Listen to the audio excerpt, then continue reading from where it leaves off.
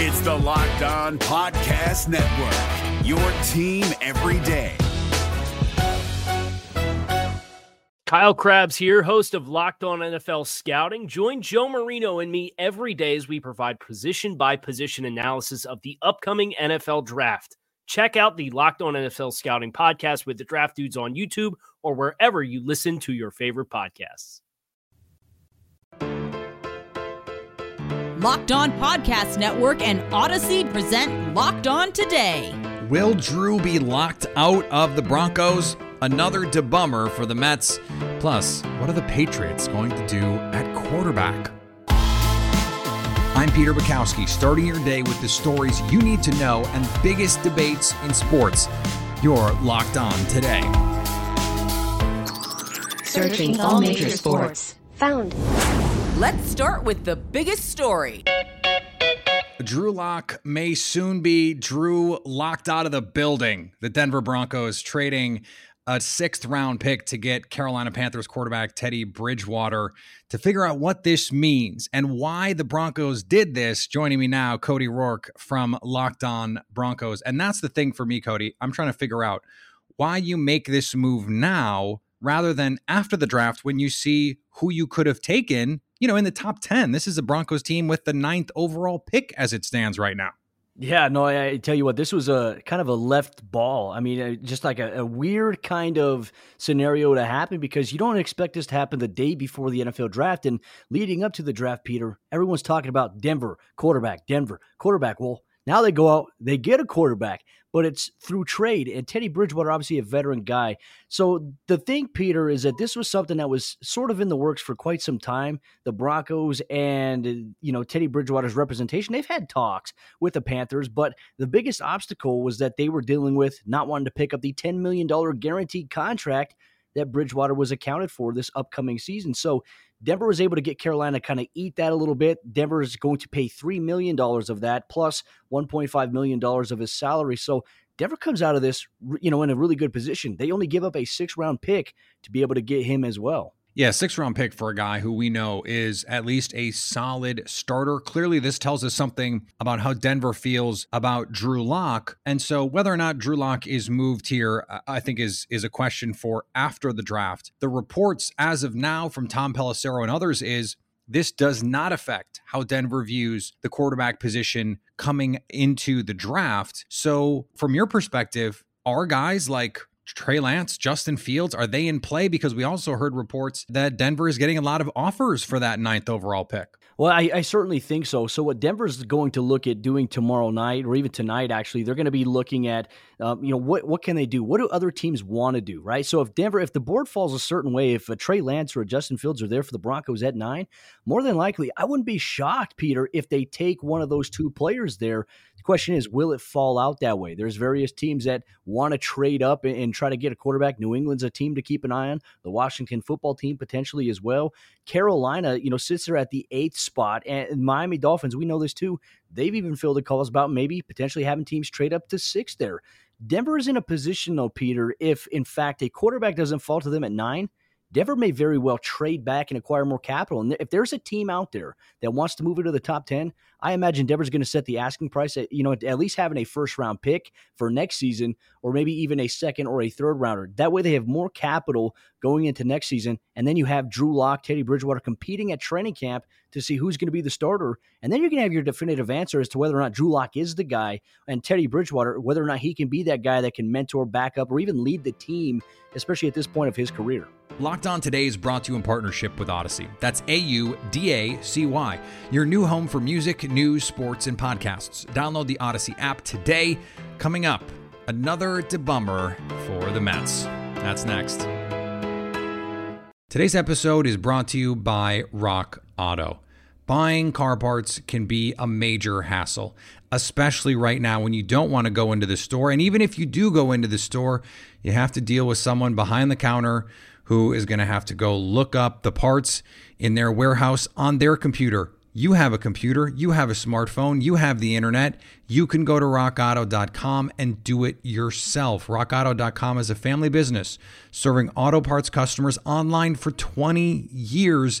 They've got a unique and remarkably easy to navigate catalog. Quickly see all the parts available for your vehicle and choose the brands, specifications, and prices you prefer. And best of all, prices at rockauto.com are always reliably low, and the same for professionals and do-it-yourselfers. Why spend up to twice as much for the same part? Go to rockauto.com now and see all the parts available for your car or truck, right locked on in their How Did You Hear About Us box, so they know we sent you.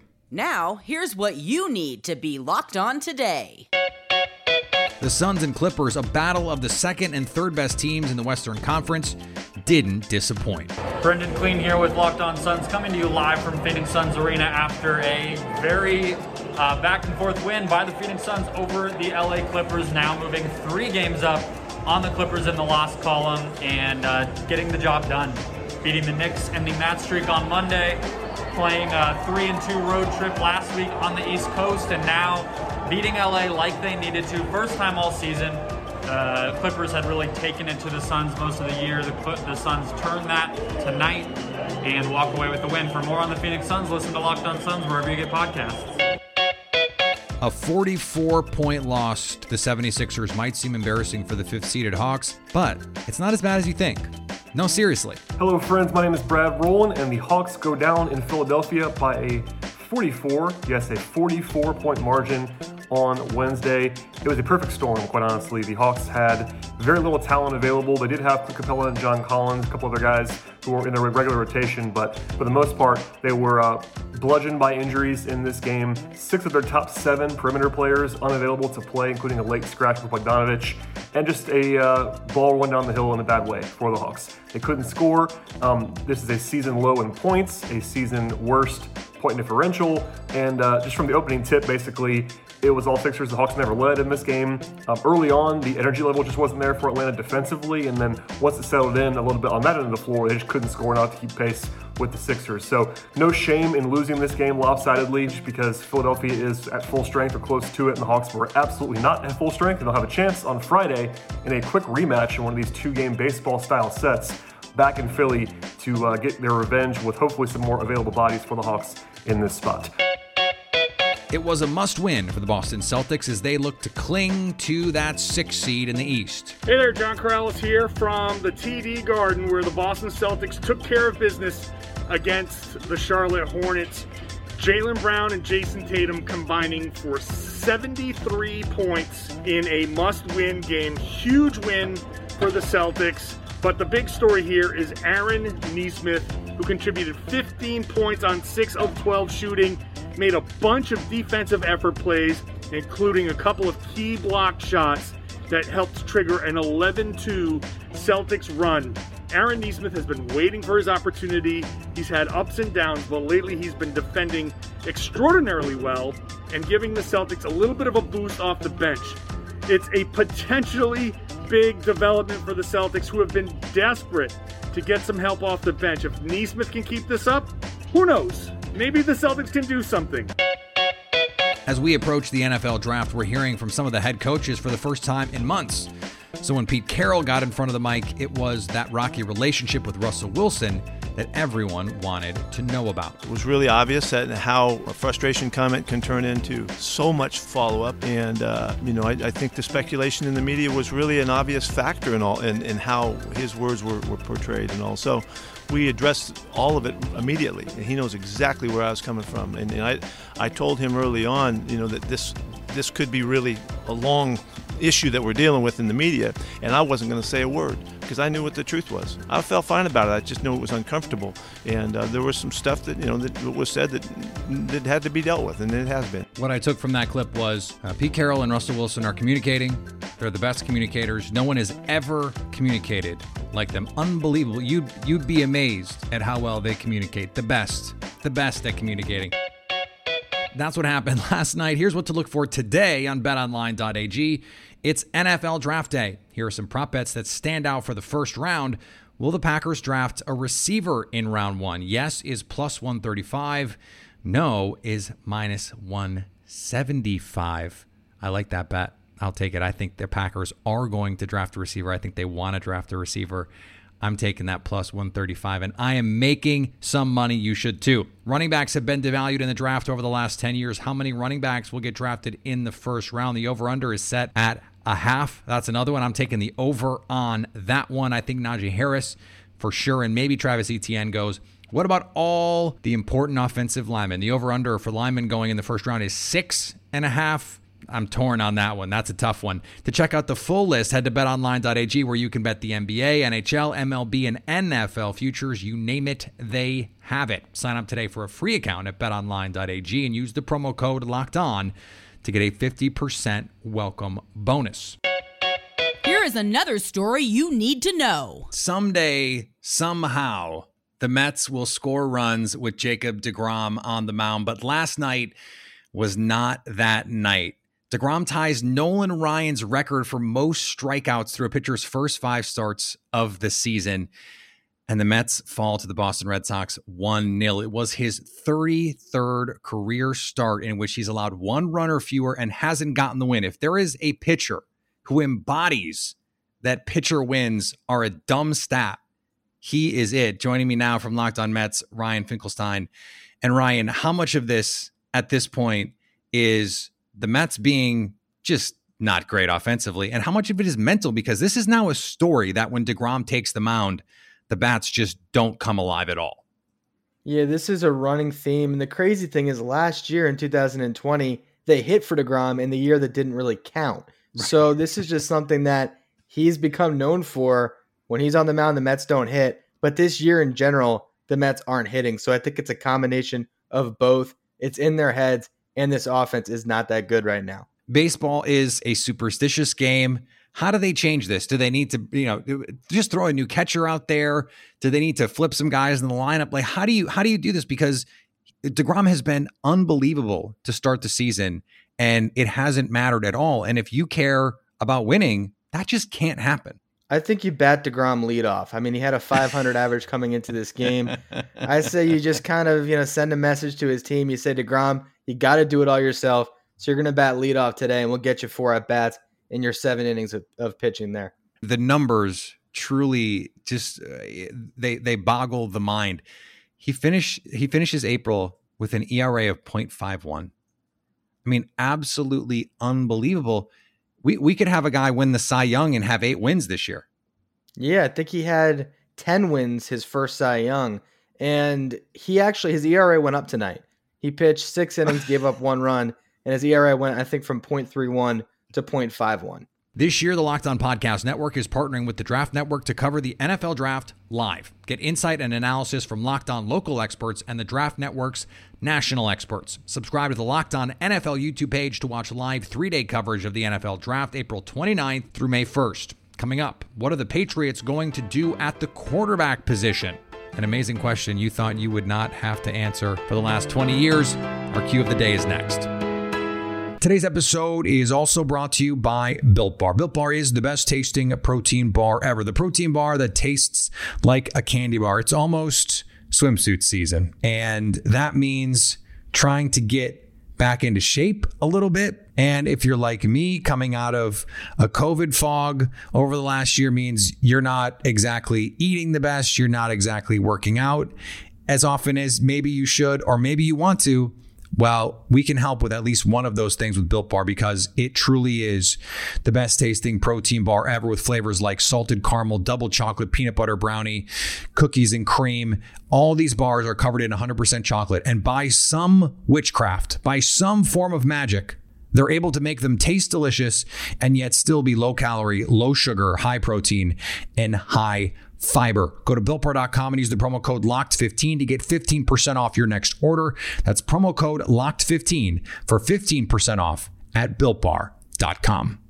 We're driven by the search for better, but when it comes to hiring, the best way to search for a candidate isn't to search at all. Don't search, match with Indeed. 93% of employers agree Indeed delivers the highest quality matches compared to other job sites, according to a recent Indeed survey. And listeners of this show will get a $75 sponsored job credit to get your jobs more visibility at Indeed.com/podcast. Just go to Indeed.com/podcast right now and support our show by saying you heard about Indeed on this podcast. Indeed.com/podcast. Terms and conditions apply. Need to hire? You need Indeed.